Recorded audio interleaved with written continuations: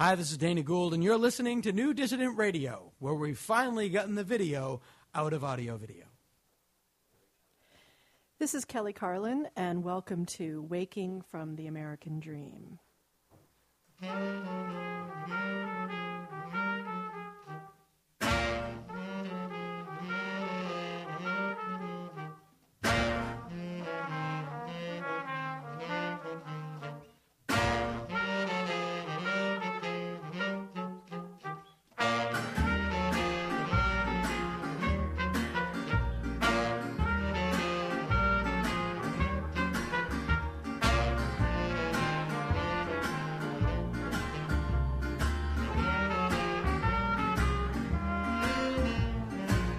You're going, let me know I'm headed down south. And if you're coming, come on down south. It's where I'm going. Don't you know I'm headed south? Yes, I'm headed south. Down to the Delta. Yeah, Mississippi, don't you love me down south? Tishomingo, I got to go south. Brooklyn or Queens to New Orleans. Yes, I'm headed south, yeah. Let me know if you like it that way.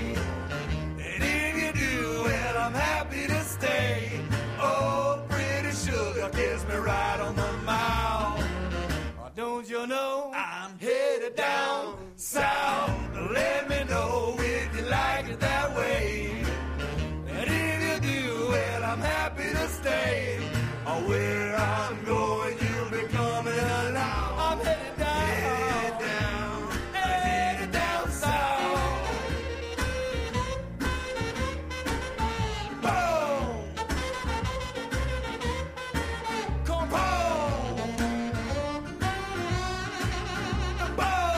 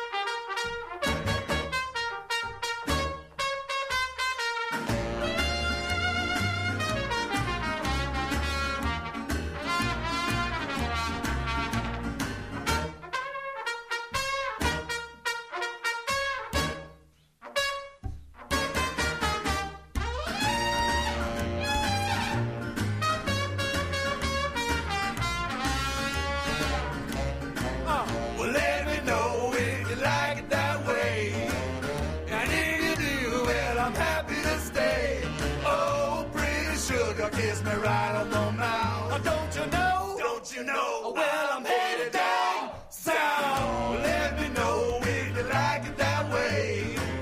And if you do, well, we'll have to stay. Where I'm going, you'll be coming along. I'm headed down, headed down, headed down south.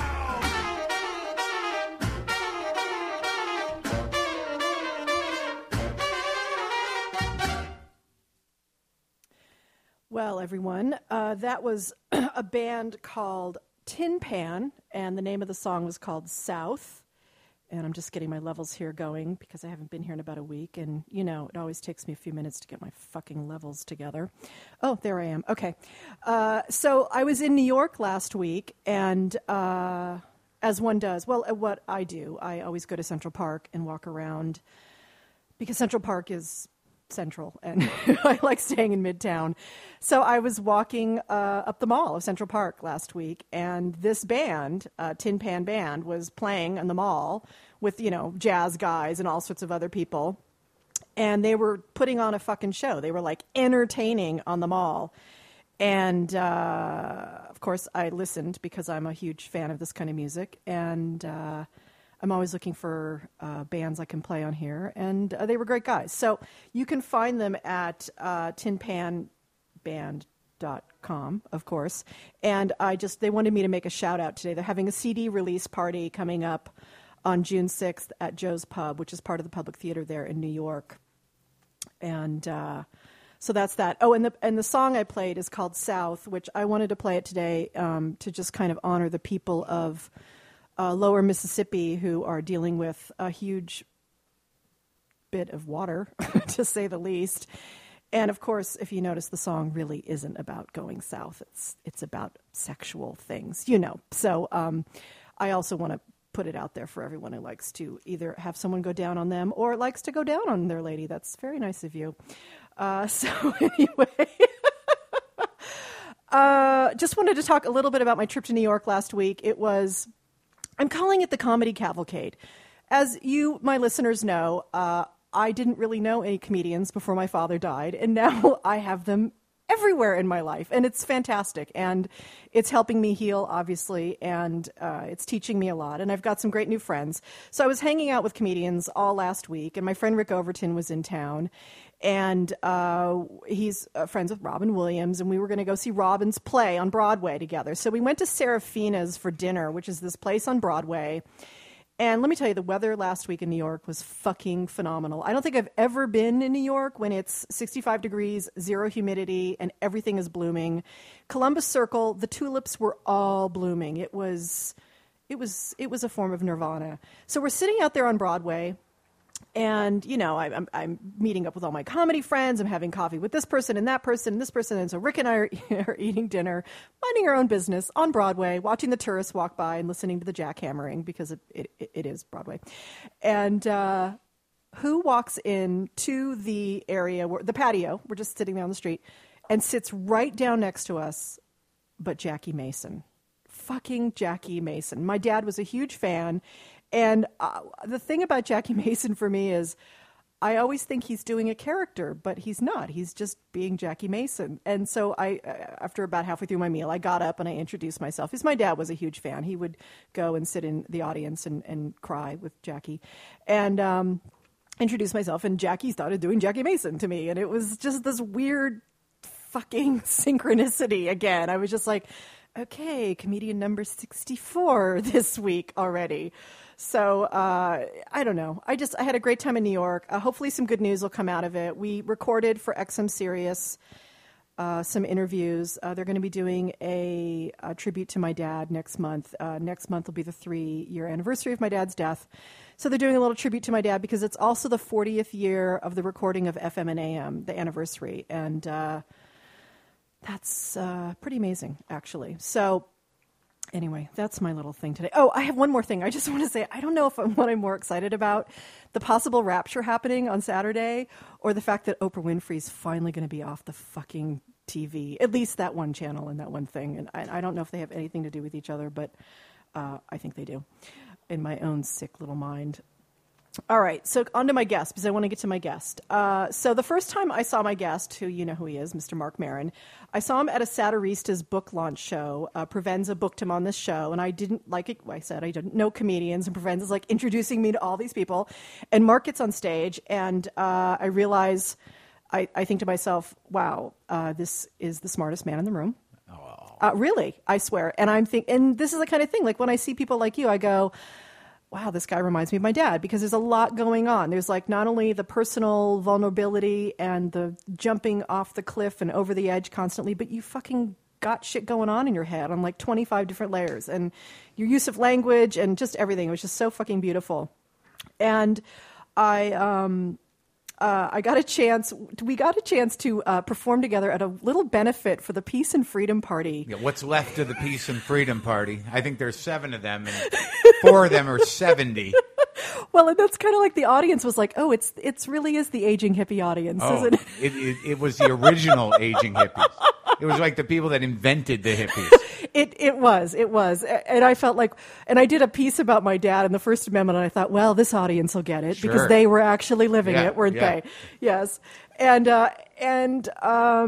what else do I just want to say here? Because we're already talking, but Oh, did I jump in? no. too soon? You're great. You're great. The thing I wanted to say was that, and we said it a little bit before we went on the air here, was that I've been reading about you and filling up my brain with all Mark Maron stuff today, which I'm could. sorry. I will have. I will have to go to therapy tomorrow. Now, Yes, you can I just will. bill you for that? Or? Sure. Okay, Yeah. good. That's good.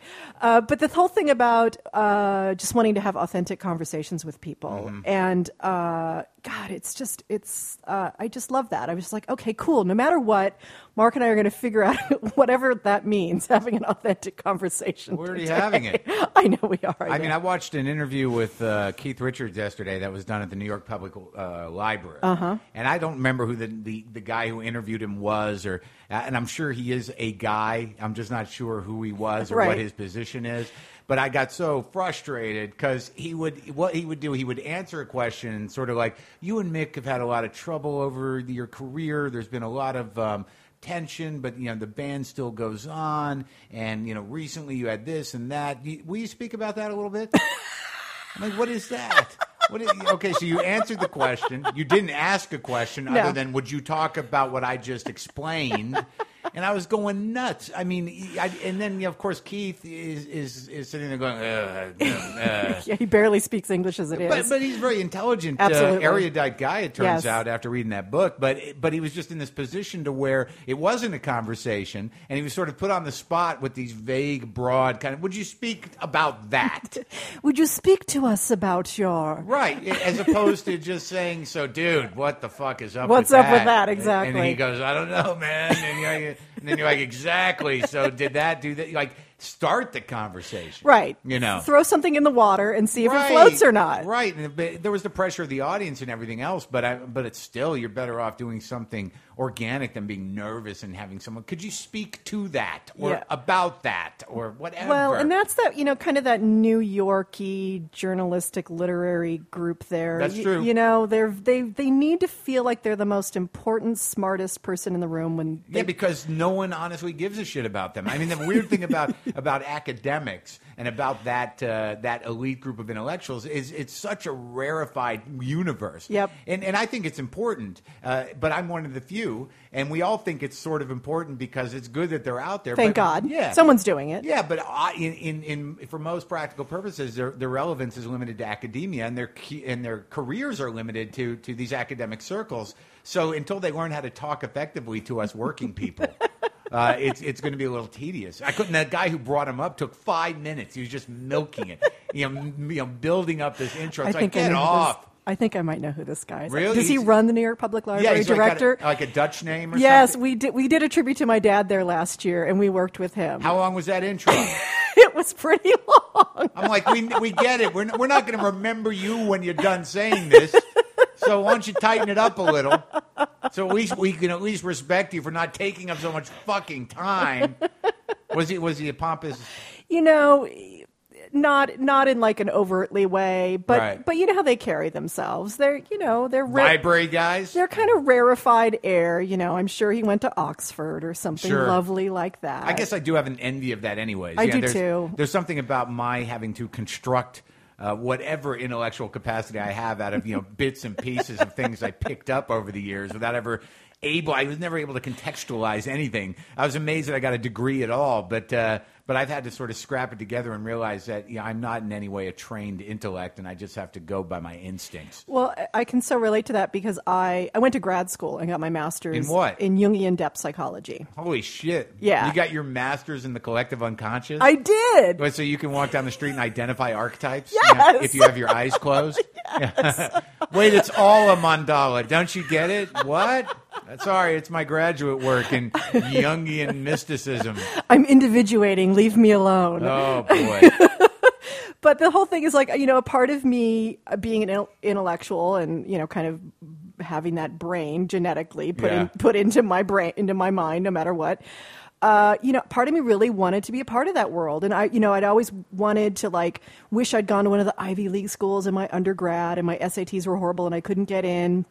And part of me loves that, secure little warm space where we can talk about the most obscure little aspects of Jungian therapy or whatever it is. Yeah, but then you get into infights with other Jungian Yes. therapists, and then all of a sudden, like all those, this wonderful embracing sort of environment where you can, speculate about Jung's influence on current politics and current psychological trends becomes sort of like, I disagree with paragraph 7 of your paper on what evil is, and then that goes on for years. Truly. And the other thing, too, is that nobody has a sense of humor in that world. Yeah. And a part of me just wants to do a pratfall and kind of be silly. I mean, Yeah. I've got that part of me, too. So always I feel like I'm Sybil or something. I've got the Lucille Ball part of me, and then I've got this kind of person who just wants to be literally in an ivory tower. Well, I realized at some point that I'm not cut out for it. I could never. I have a very hard time compartmentalizing anything. That includes a degree, or a lot of people in their lives are able to sort of work towards something and build within the context of that process. Whereas everything's always coming at me all at once, and I take what I can, and then the context is me. So I can't claim to be a real intellectual of any kind. I'm no longer fraudulent because I will admit that I don't know things, and I will not drop names of things or paintings or poets or philosophers of people I don't understand or have not at least developed an opinion on. I made those rules for myself. That's probably a good thing to live by. Yeah, well, you don't want to be a pompous asshole and then be proven to be shallow. There's nothing worse than being called on bullshit. I mean, if you're a really good bullshitter, you can get away with it until you really talk to somebody who knows what the fuck they're talking about, and then all of a sudden you're like, I don't know, you're right. Yeah, I gotta go. Never mind. Yeah, here's my pen. I don't know what I'm talking about. Does this time? I was reading your book today, which, by the way, I love your writing. Oh, thank you. I want you. Will you write? Are you writing another book? Yes, I am. I am in the process of collating ideas and thoughts to write a book that I have to write because I've just done a deal to write one. Excellent. And I've forgotten, the discipline of it and how insane I was during that because a lot of that was taken from the one-person show, which was really only probably about 40 or 45 pages, and then just sort of building on that. Right. I find that to write, I need to start from things I've said. Yes. And I need to have that tone to my writing. So basically the process that I go through to write anything is I record myself on stage talking, and then I have someone transcribe it. And then I look at how the rhythm of it works. Because if I was just left to write, I would overwrite and I would overthink it. So if I have the core of what I'm writing about, something I said before, then I feel my voice in it. My voice is still one that's spoken. So I have to figure out how to write like that. Yeah, it's interesting because I do personal essays, and I find that when I write to write, like I started writing a memoir 5 years ago, and I really overwrote it. And yet if I write knowing that I'm going to perform the essay and it's going to be 10 or 12 minutes or whatever, this other tone shows up for me, and I love that tone. Your authentic tone that you speak with. Yeah, and it's one that doesn't take myself so seriously. That's not bogged down by thinking I need to write the 200-page version of this. Right. It's got a container within it because maybe I'm talking about a particular event or a theme around my life, and then have a few events in it, and so I don't do what you do, which is speak it and then transcribe it, but I do write for performance. And I understand that. It's just what's interesting to me about writing is that left to my own devices, because we have this chip on our shoulder that we're not intellectuals, there's going to be that compulsion to sort of philosophize and get too elaborate and too too metaphorical, adding words and descriptions, where some of my favorite writers are very simple. Yep. I mean, I read Philip Roth no matter what he writes, even if he's just writing to know he's alive at this point.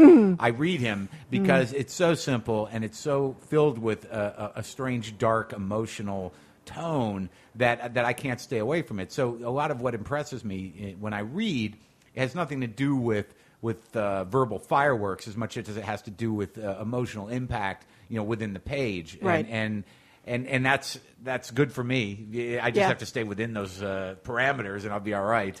One of the things I loved when I was reading today was I was seeing that you, and I don't know if you're aware of this or not, but it came clear to me because it's something I love to play with too, which is, especially in this particular book, Jerusalem Syndrome? Yes. The only book, yeah. The only book is that you are looking for meaning in your life, Yeah. and you're taking us and you're looking for meaning, and sometimes you take us along an event and you're writing in a certain way that's got a certain lusciousness to the real language, and then you just literally grab us, throw us back down to earth, and you've got to pee or something like that. Yeah. And I love that because I know for myself, I love playing with the kind of the sacred and the profane all the time, and reminding my own self, and I think this is probably a human thing, or at least some humans, we realize we are both kind of sacred beings, and I have to shave my fucking legs twice a week, you know? Yeah. And yet I can feel like I'm at one with the universe at times, too. Yeah. Well, the universe has to shave its legs. Well, clearly through me, because I am the universe. That's right. Yeah, now we're getting all Jungian and shit. It's all one big vibration, man, with a lot of colors and round things that sort of represent other things.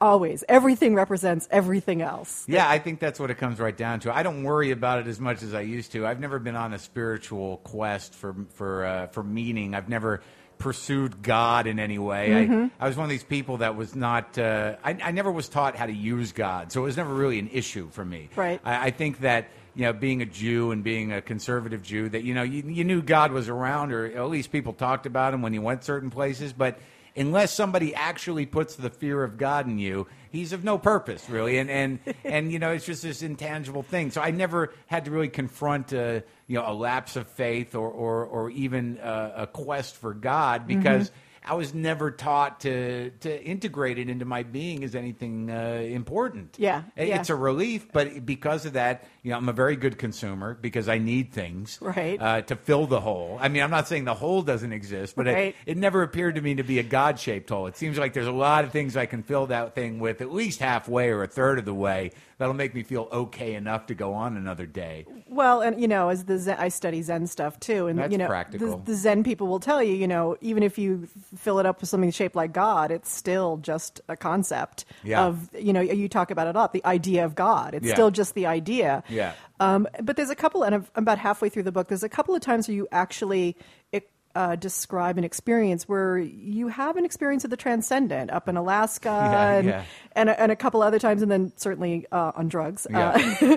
Do you that experience of the transcendent, how do you hold that in your scheme of understanding of things? Well, I think that there's a tone, and I was thinking about it yesterday, that I talk about a tone in the book where there a certain longing or a melancholy or something that is brought on by a certain type of weather or a certain chord progression in a song that seems to take you to a different place. And I'm not one that, I can't pathologize everything and break it down to brain chemicals, because those people, it's all brain chemicals. Love is all brain chemicals.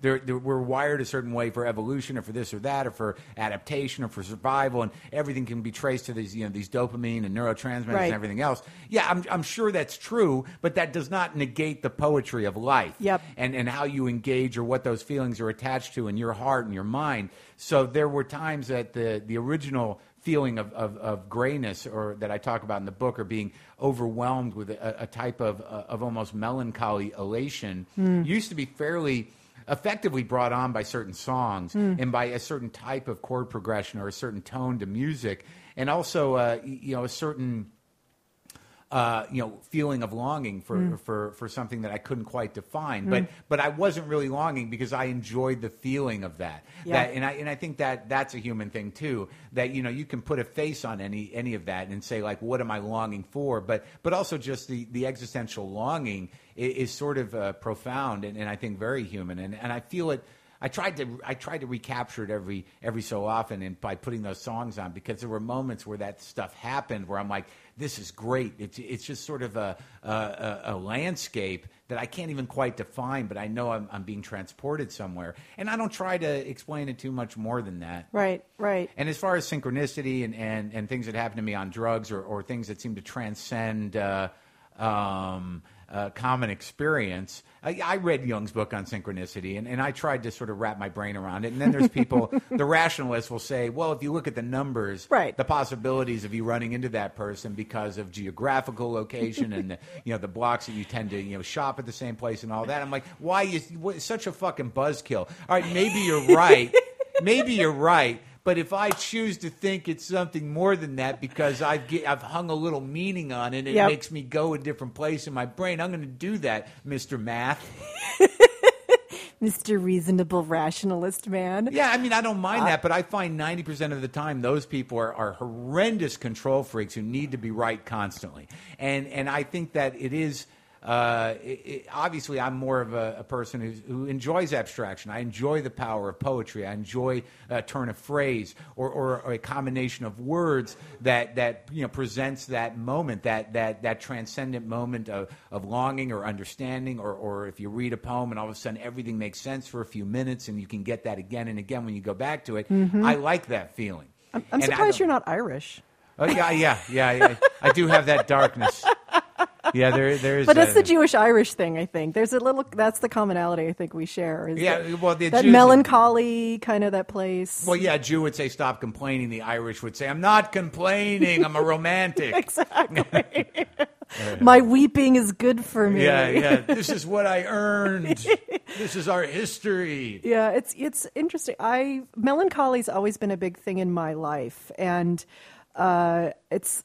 I mean, like from a psychological family dysfunction point of view, I think I kind of held the sadness for my family because my mom was, until I was 12, was drunk. And my dad was changing and crazy and on the road and doing a lot of drugs and things like that. And I think I was the only child trying to keep it all together. And they always say the kid kind of holds the shadow of the parents. And so for me, I've always had like that longing, that melancholy thing. And it was interesting because my dad, who was very compartmentalized psychologically, he had it too. Like he would put on a certain song and he would cry. Or when we went to Riverdance, I'll never forget this. We're at Riverdance the very first time we see it. And they come out the very first big opening thing. They're not on stage 30 seconds. My dad's sitting in front of us with my mom, and my husband and I are sitting there. And he turns around to me, and we're both weeping, just weeping. And so my dad had it like that, but I find I do that like all day long. Like the shit will hit me, and I'll fall apart, Yeah, well, I don't know if that's a maybe a good way to maybe be. I need medication. Well, yeah, I mean, I've thought of that too. But I think that being heavy-hearted and acknowledging that, I mean, that some people just have that sadness. I mean, my father was and is bipolar, and my mother's kind of her own style of freakiness. But there is like a couple of things. And talking about carrying the shadow, I've always been a shadow boxer. So like even though I carry the shadow, I fight it within myself, and a lot of that struggle ends up on stage with me. And I think also in terms of Riverdance that I am overwhelmed, and I'm not a musical guy, but if somebody is singing or if somebody is dancing on stage, and certainly if there's many of them, to me, it's such a vulnerable place, and I have to assume that to your father on some level, comedians really try to control why people laugh at them. Harry Shearer said that to me. That's why we do it, and that we are singular, and it is a control thing. We're trying to preemptively disarm pain and any sort of attack, by having a sort of a one-up kind of thing, prepared with the joke, with our understanding. The shield. Right. Yeah. But also it's a way of understanding. Yes. There's a poetry to jokes. Absolutely. That we're trying to figure things out for ourselves, and hopefully that resonates with other people with the power of humor. But if I see somebody singing or playing an instrument beautifully, and if I see a lot of people dancing, I'm going to start bawling just because I'm like, oh my God, that's so human and so immediate and something I could never feel comfortable doing. I mean, especially river dancing. I mean, that to me, even I don't come from any of that type of past, but to see that many people doing something relatively complicated and Celtic at that, right? Is and the melancholy tonal and the beat and all of it, and you're just it's very overwhelming. I just find that when I see, like, I get very moved. I get moved more now, even in conversation. Even in sitting talking to Jonathan Winters or something, who is one of the great heavy-hearted people, and being so wired for that. Having a father who's a depressive, I'm wired to engage with any sort of depression immediately. I'm like, Daddy, and I'm there. I'm of service in the immediate sense. Right, right. Hit the vibration level. You can sync up with it perfectly. Oh yeah, and that's it. That's what makes me very able to engage with a lot of the people that I interview on my shows. Like, underneath all of us is that thing, Yeah, absolutely. Now you're. How long have you been doing comedy? I've been doing comedy, professionally Since 1988. Yeah, I think the first time I got on stage was probably 84. In college. I did a little act with another guy for a little while, and then I went solo probably 85, but I couldn't cut it. I just couldn't take it. But then when I graduated college in 87, I committed my life to it, and I started making a living one way or the other with comedy in late 88. And is there I'm always curious about how artists evolve over time. I mean, obviously, you've learned a lot. You're someone who's been doing it for almost 25 years, knows a lot about the art form you've been on. The hours in your body are there. Is there something about what you do today that absolutely has not been lost from like the earlier days, the first time you did it? Yeah, my desire to be heard and seen. Mm-hmm. Like I was never a guy, never got into it really. I don't have a career focus. Right. I don't understand show business. I didn't really. Does anybody? Well, I guess some people do. No, yeah. it's political. A lot of it has to do with maintaining relationships. Yep.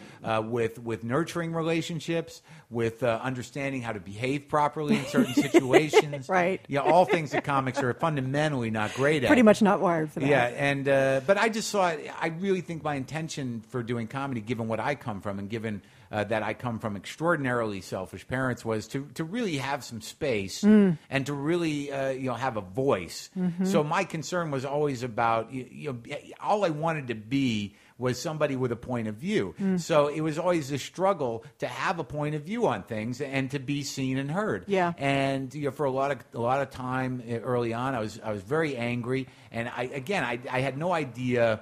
Yeah, I wasn't trying to be anybody else, and I loved comedy, and I'm not sure there was a period there where I was just angry, and I thought I was angry for certain reasons, and then I realized recently that I'm just angry. So where do I point it is really the issue. So right. Then there were years where I was just horrendously bitter, and I wasn't. I shouldn't have been, and I chose that disposition, which is not really an appealing disposition. It's very hard to make bitterness entertaining because. It's hard to be around. Well, bitterness is really just amplified self-pity. So if you're not careful with your anger and how you place it, and then, over time I got humbled. I just got humbled. I had a certain arrogance, but it was not based on anything other than fear. And ultimately, after the second wife left and the career didn't pan out, either you're going to pretend like that shit doesn't have an effect on you and just be this, walking magnet for catastrophe, or you're going to be like, fucking life is short and it's hard,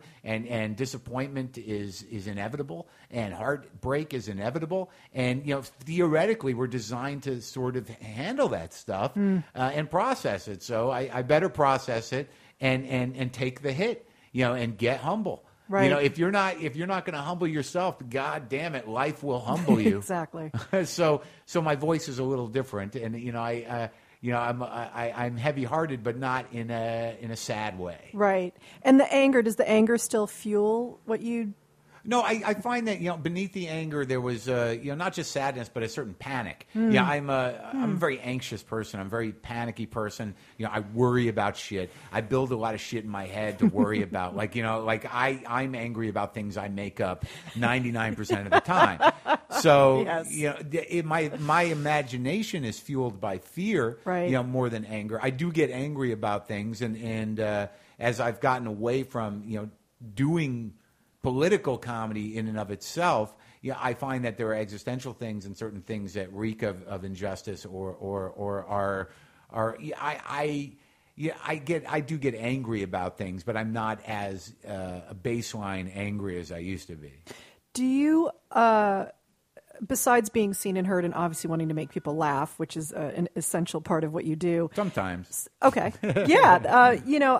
Some people want to change the world or change people's minds or create some light in people. I just saw Bill Hicks' documentary, and I didn't really know Bill Hicks. I knew him a little bit and heard his stuff a little bit, but watched this documentary and I thought, here's a guy who really wanted to enlighten people. He should have been a preacher, actually. I mean, he happened to be a stand-up comedy, was really good at it, but, he may have evolved into a preacher. And then people would see my dad and say, oh, your dad wants to change the world. I'm like, no, actually, he really didn't. I mean, I think a part of him maybe did, but that wasn't his intent on stage. I think he wanted to enable people to look at things differently. Yeah, absolutely, and show off that he could look at things differently. Well, a lot of it's showing off. Look how clever I am. Well, that's the same thing. I mean, he is an entertainer. I'm not going to I'll leave it on you to make the personal judgments. My dad was a show off. Well, he'd even admit it. Sure. I mean, he'd say that himself. Sure. I just don't think I would ever. I think there was a time where I thought that I had an understanding that there's something about the tone of misanthropy and progressive politics that assumes a smarter than you disposition. Yes. And I hate that in other people, and I hate it in myself. So I thought, well, this must be fraudulent. If I hate this about me, why am I doing it? And I think that as I've gotten older, I think that I like sharing the way I see things, and I think there are some jokes I do that I do want to blow minds, but I want to do it with a type of honesty that I can experience directly. I don't want to do it because I'm saying I know this about that and you don't know it. Right. And that this is the way it is, because really, for most practical purposes, no one fucking knows the truth. Yep. And even the truth that they think they know is layered. And to sort of carry that burden of I'm the truth guy. I always have to ask but who are you really? Yeah. And there's something about that tone that I have a problem with, and I've really changed my approach to that kind of stuff. And a lot of that had to do with being up to my neck in progressive politics in a very active way from hosting Air American. Right. And I was never fundamentally a political comic. I was very a broad stroke guy. I'm not a wonk. Yeah. I don't really know that I understand. When I got the job, I had to get the American government for dummies. So I had some sense about how the branches of government work, right. how I love legislation worked, and what a bill was, and how many senators there were, and how to that kind of stuff. Your little cheat sheet. Well, I sort of had to learn that. Yeah, I was not a good student, and it was not that interesting to me. Yeah. And I was I was a knee-jerk reactionary politically, and I still am to some degree, though, having spent 2 years doing that and being up to my neck with policy and with the hypocrisy of the machine. Yep. It was a tremendous lesson. But what I took from that lesson was that, I'm not even sure we're getting the truth. And here we are on the left and making all these assumptions and speculating that there are a few things that people deserve, and it'd be nice if they got it. And there's a lot of obstacles to that happening on both sides. And this is a very slow process that requires a lot of deliberation because of the government that we have. Yep. And also the government really has become this money laundering system, for corporate interests. And that, until that is resolved, I don't think there's a lot of hope for much of anything. Yeah. So I got cynical about being cynical. Which then cancels it out some beautiful way. That's right. There's a little freedom there. Yeah, it's like, yeah. well, you know what? This isn't my job. Yeah. My job must be something else. My job must be, how does it feel to be cynical about being cynical? Yeah. And what is the existential reaction to that and the feelings around that, and what are my personal struggles, and am I too selfish? That was the other thing. Am I too selfish? Am I too self-involved? The answer is yes. But is that not a valid disposition to have? It is my disposition, and it turns out that most people are like that, and that whether they're like that because of what they come from or because our culture encourages it, that's for them to answer. It's such a great point. I can so fucking relate to that because for me, it's always about. Okay, I'm human. I don't know what the fuck's going on. And maybe if I talk about it, maybe I'll figure it out. And hey, great. Maybe we can have a conversation about it too. But there's something about that. You use the word special a few times in your book. And I wrote an essay about the whole idea of being special and the whole, that's the selfish word. That's what it was. It's such a fucking thing that I wrestle with because I do feel selfish. I feel like I'm really maybe privileged because I get to think about shit all day and I get to have a point of view and I get to say to the world, hey, this is what I'm thinking about and this is how I see it or this is how I walked through this experience. And then I think, shouldn't I be out trying to save whales or something? It's like, is this enough? Am I doing enough? This is my whole struggle. Am I doing enough by being this kind of human being, this open book human being and talking about my shit? Is it enough? Is it enough? Well, I think the answer is really, I think the key is empathy. And some people, it's easy to talk about and it's easy to sort of conceptualize, but either you got it or you don't. Yeah. And even if you're a good person and your politics are in the right direction, that in terms of being progressive or whatever you're going to choose to be, it really comes down to are you able at all to be selfless Yes. and take that action. And I think what you're asking, when it comes down to those sort of broader liberal points of like, shouldn't I be recycling more? Why am I not, why am I wearing fur? Is that what's more important than that is that can you get out of yourself enough to help another person? I mean, even if it's just simple shit. Yeah. I mean, because that's the thing that gets away from all of us. And sadly, for someone like me, I have to make sure I fucking say thank you. I have to make sure I say, I appreciate that, or that I experience some gratitude in my life, or I say, I can help you out with that. It comes second nature to people that may have been parented properly, but people. But sadly, people who have had to scramble to parent themselves, I get it, yeah. Don't think along those terms. Yeah. And I think that having a true capacity for empathy, or at least learning it, Yeah. or training yourself, which you can, Yeah.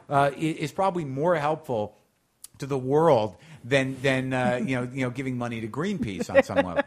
Yeah, it's a great point, and the whole idea of like healthy narcissism, that as an artist or anybody who does work, if it's self-expression, it's a narcissistic act because you have to be in relationship with the self to have something to fucking express, basically.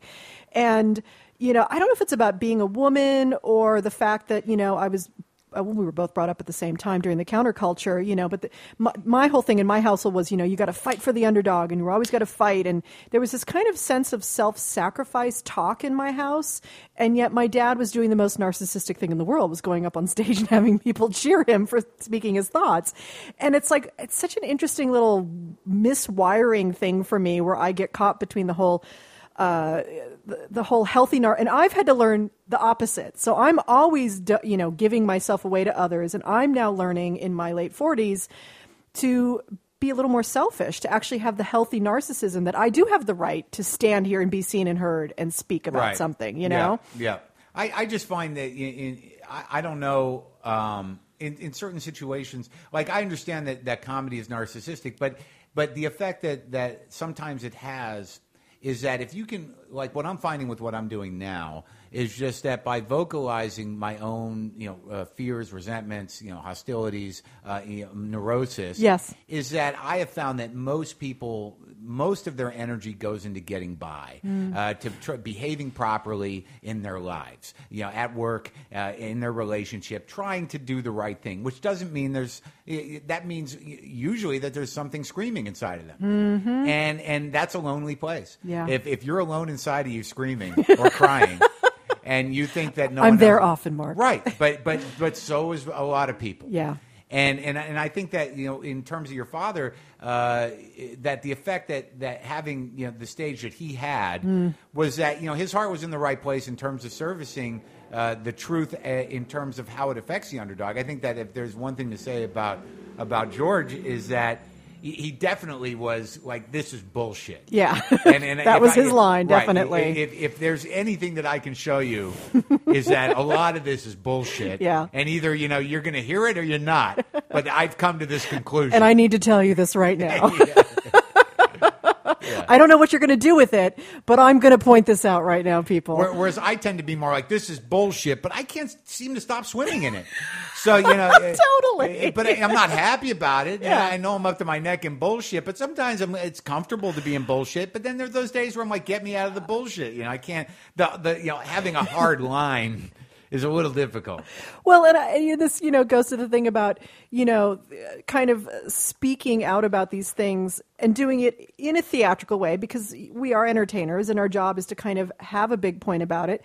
And yet, I love American Idol. I watch it, and I sign up for whatever the bullshit line is in it, that like, oh, these people are getting their dreams. And I really believe that. But at the same time, it's a horrific cultural phenomena at the same time, Yeah.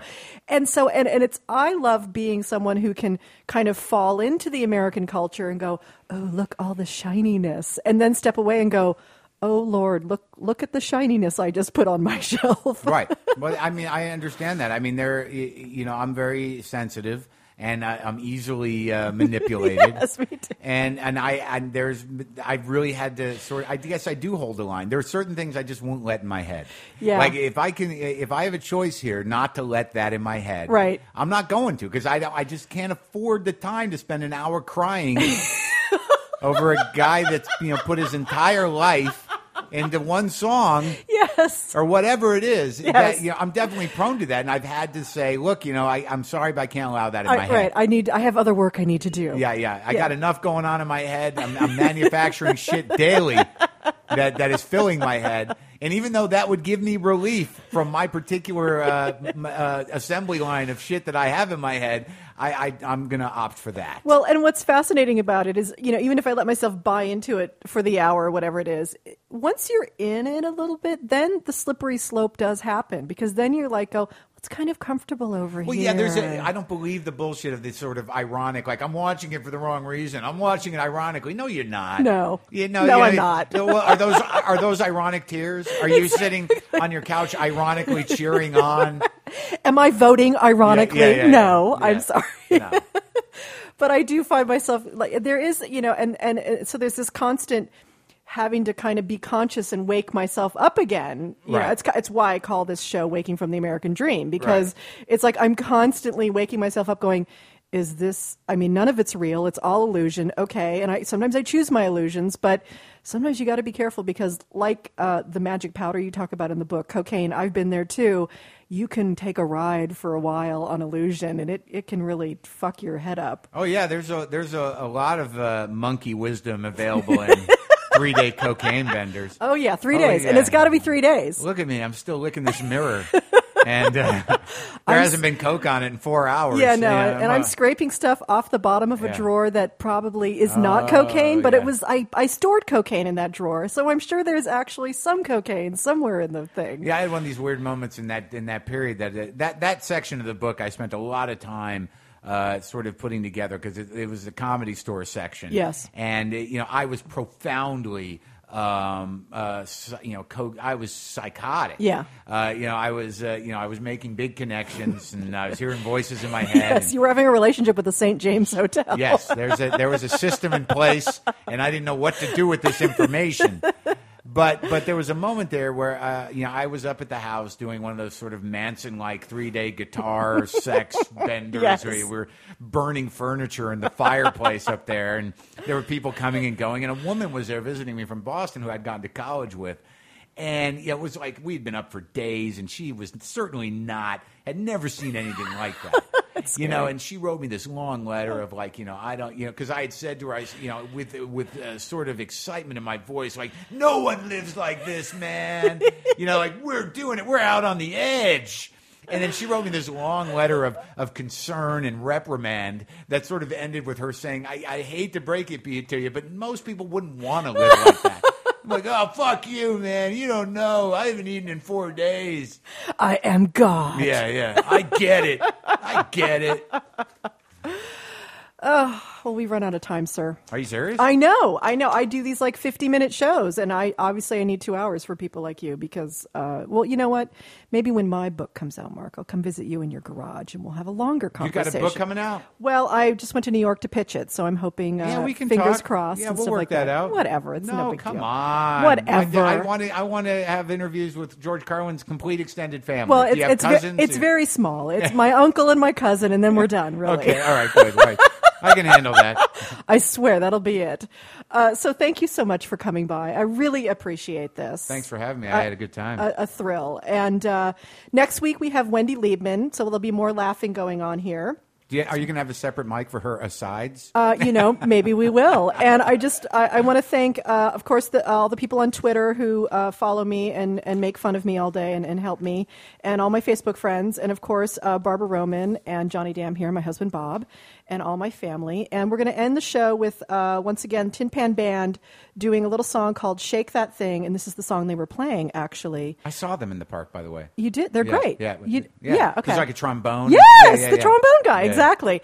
So this is what they were playing in the park when I saw them. So enjoy this, and as they say, shake that thing.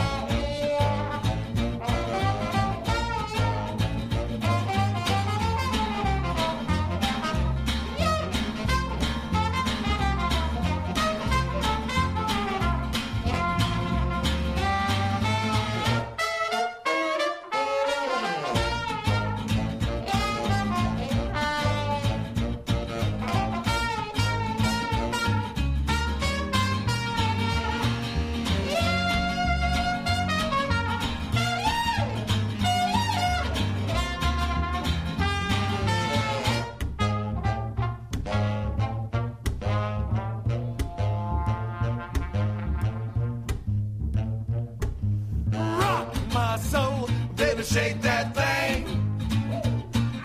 Rock my soul, then do it again. Separate me from the weary blues. Yeah, baby, just a few of your shoes.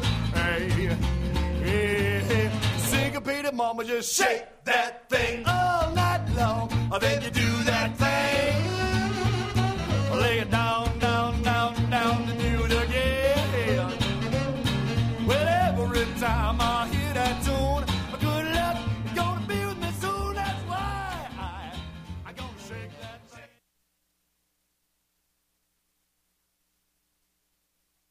Hello, I'm Eddie Pepitone, and you're listening to NewDissidentRadio.com.